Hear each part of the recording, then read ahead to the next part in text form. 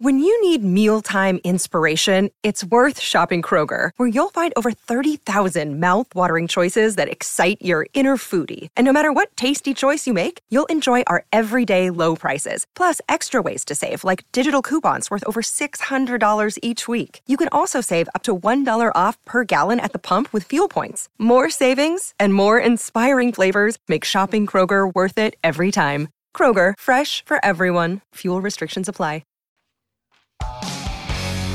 Right around Huntley, he reaches, oh, that ball's out, that's live! Back the other way, Sam Hubbard! The Cincinnati Kid! Hubbard's got a convoy! Chased by Andrews! At the 30, the 20, he will score! So there was Sam Hubbard with a 98-yard fumble recovery touchdown. They're the best. Baltimore should have gone up 24-17. It was Cincinnati who went up 24-17, and in the end, that was enough for the Bengals to escape the Ravens. Laurie Horesh is the man who's going to break it all down for us. Laurie, thanks for hanging on as well in the wake of the Nick Kyrgios news, and welcome to the run home. Great to be joining you guys, and no worries at all. The news of Kyrgios made its way through every newsroom and Twitter, open phone and desktop and anything around the country, so I completely understand. Let's talk about today's triple header before we go back and then go forward to tomorrow's massive game. We saw the Bills just scrape past Miami, which was a far more competitive game than most people thought. We then saw the Giants go into Minnesota and upend the Vikings, who have had a great season, but people were saying the Vikings had been gotten lucky 1, 2, 3 too many times. They lost, and then we see the Bengals just get past the Ravens. So Wildcard Monday, at least in Australia, has been quite incredible. It has, and I think if you went into this game, it went into today in particular, and today the Giants are going to win, the Buffalo Bills are going to win, and the Cincinnati Bengals are going to win, you'd be pretty surprised to come away saying, and the teams we've got the biggest concerns about going forward, probably the Bengals and the Bills. And that's partially is judging against expectation. The New York Giants are the underdogs in that game. They're a wild card team. And they exposed what has been waiting to be punished for the Minnesota Vikings. And you mentioned it, was there some empty calories in some of their victories? The Vikings, they got away with a few. The run defense has been the defense as a whole has not been great for Minnesota all year, but the run defense was particularly susceptible, and their ability to contain not one but two threats. Daniel Jones on the ground, 17 carries for almost 80 yards, and Saquon Barkley only had 9 carries, but goes for almost 6 yards a carry, 2 touchdowns, and is effective, very effective, going 56 yards receiving out of the backfield as well. Kind of sets the platform. Kirk Cousins played relatively mistake-free football, no turnovers, no interceptions, I should say, but the lack of playmaking turned up again for Kirk Cousins. He's so good when everything is set right. When the platform is set, the plays are clear, the reads are clear, and he's not getting too harassed in the pocket. He is very, very effective and can get so hot. But when the play does break down, when there's pressure in his face from someone like a Dexter Lawrence, big man for the Giants who had a stellar game today, how does he react? He can't create like some of these other top tier, some of the quarterbacks that we generally talk about in the top 10 as opposed to Kirk, who flirts around the top 12, 15 mark. And on the game's deciding play, that was there. 4th and 8. They need 8 yards to keep this thing alive. Pressure immediately. He's unable to create with his legs, and he throws the ball a 3-yard downfield pass. He's short of the sticks. It's high, so TJ Hawkinson can't plant his feet and make a move. He's not set. Game over, Rover. So that lack of playmaking from that position proves telling there, as well as the defensive frailties. The Giants did a phenomenal job. Daniel Jones deserves credit through the air and on the ground with what he produced today. It was certainly an amazing day of football, as was yesterday. We saw the 3rd largest comeback in NFL playoff history as the Jags came back from down 24 to win that game. Laurie, be honest, did you give the Jags any chance at halftime when they were down 24? Oh, don't make me go to my Twitter account when I said as a staunch member of the Trevor Lawrence fan club and someone who spent all this year saying Trevor Lawrence was going to finish the season as a top 6 quarterback in the NFL, I was feeling glorious at 27-0. I got to tell you, I did maybe post out that a dark little period here for the Trevor Lawrence fan club, but brighter days will come. We'll stand by our man and his glorious mane of hair. And that faith was renewed pretty quickly. That touchdown drive at the end of the first half so pivotal just to stem the flow for a minute and just to show that, yes, we can move the ball, we can finish off a drive. For Trevor Lawrence, the mental fortitude, the toughness, and they talk about a short memory in the NFL, whether you're a quarterback or particularly a position like cornerback as well on the defensive side. But across the field, you need to have a short memory and get over things quickly, particularly when it goes bad. And don't ride too high when you're moving the ball with ease or making plays with ease. Short memory, try and retain a level of calm and confidence. And that's what we saw from Trevor Lawrence. The ability to be 4 from 16 through your first 16 passes with as many completions as interceptions at that point of the game, and then to turn around and go 24 for 31 for 258 yards, 4 touchdowns, no picks, 2-point conversion, and a game-winning drive. Pinpoint throws, whilst not having this ridiculous array of star wide receivers or tight ends or around you, it's an amazing performance. Jags are playing with house money at this point of the no one expected playoff success for them during this season from where they came from 2021. That doesn't mean they won't be competitive and won't throw everything they can. And Doug Peterson is a very determined, competitive character when they go and play the Kansas City Chiefs in the next round. But you have to be excited for not just the talent that Trevor Lawrence showed, but the toughness. That AFC is going to be tough for a long time to come. The 4 quarterbacks left are all 27 years or younger, and they're stars.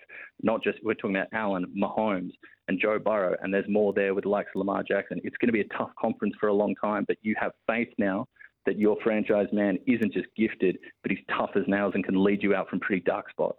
Pretty gorgeous hair too to go with that. Can you preview tomorrow, Laurie, America's team versus America's superstar Tom Brady, Dallas, Tampa? Plenty of eyes on this one. This is your primetime matchup. Oh, yeah. No surprise to see it on Monday Night Football on ESPN. Joe and Troy on the call. But look, this one is, I think there's so much more pressure on the Dallas Cowboys here. The 12-5, the Buccaneers kind of back their way into the playoffs, 8-9 in a lousy NFC South division. The Cowboys failing to get significant playoff success in recent seasons. The third year under Mike McCarthy, Jerry Jones said nothing can happen in this game to make him come off his stance of Mike McCarthy having job security, but I don't believe that. I honestly believe if they go and get embarrassed in Week 18, which they did against Washington, and then back up with another lackluster performance and they're one and done again with a coach that was brought in to replace Jason Garrett to take, in their words, the next step. And this sounds like the opening, one of the early scenes of American Pie when you say that, to the next step. That is not what we have seen so far from the Dallas Cowboys, and the pressure mounting and the matchup that Tom Brady has, the increasing production we've seen of late from him and his wide receivers up against the Dallas Cowboys cornerback room that has been hit by injury and injury over and over again throughout this, especially the last kind of month or 2 months of the season. I think it's very wary matchup on paper. And Tom Brady, we know, is clinical, he's cold, and very calculating in how he moves the ball around the field. I think that's where they test Dallas early, and I think that Dallas still giving away points is a little bit generous to the team from North Texas. I want to jump back to the Chargers and Jags for a moment and speak about the Chargers side of things. Everyone seems to be in love with Justin Herbert. I certainly am. Too many players around him get injured. But Brandon Staley, the head coach, do you think he is the head coach week 1 next season, or do you think they'll make a move? We know Sean Payton is out there, the guru, the offensive genius, but do you think Brandon Staley will be the head coach of the Chargers entering week 1 next season? Because the Chargers franchise aren't one that just like to cut checks and pay out money for coaches and, when they've got, money left on their deals, this is not one of the most cash-rich organizations across the NFL. Obviously, can pay for a pretty hefty salary cap, but as far as franchises across the board, these owners aren't the most cash flush compared to, when you talk about the Jerry Joneses of the world and others like it.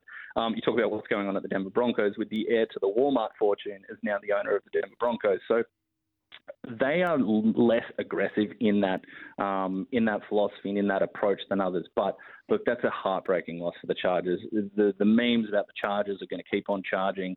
The fans that have gone through so much heartache and so much failed expectation, as you mentioned, injuries seem to pile up. Special teams mistakes seem to pile up. There is a lingering, it feels like, a bad curse around the franchise.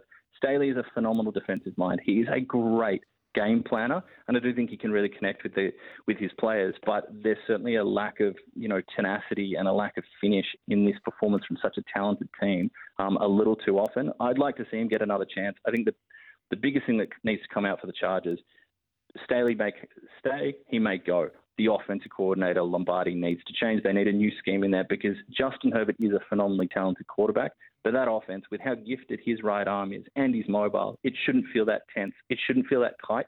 It shouldn't be Justin Herbert passing 5 yards downfield over and over again. This man needs to be let loose. He needs to be able to breathe and air that thing out. They need to add speed, and they need to add a new offensive philosophy. That's the number one priority. Whether Staley is there or not, whether it's Sean Payton and someone that comes in and brings that new offensive system, something needs to change for the fact that you are so lucky in that you have nailed down your franchise man. And just quickly before we let you go, Laurie, how impressed were you, particularly with the second half of San Francisco and Brock Purdy? They've won 11 straight now. They blow out Seattle in the second half, and they could hardly be more impressive. So what did you see from the Niners yesterday? The word overwhelming comes to mind when I think of the 49ers. Just an overwhelming array of talent. We can talk about the offensive side. Christian McCaffrey, Deebo Samuel, both having big days, bringing up the century, rushing and receiving respectively. Brandon Ayuk makes explosive plays week in, week out. He's a very quiet top 15 wide receiver in the league.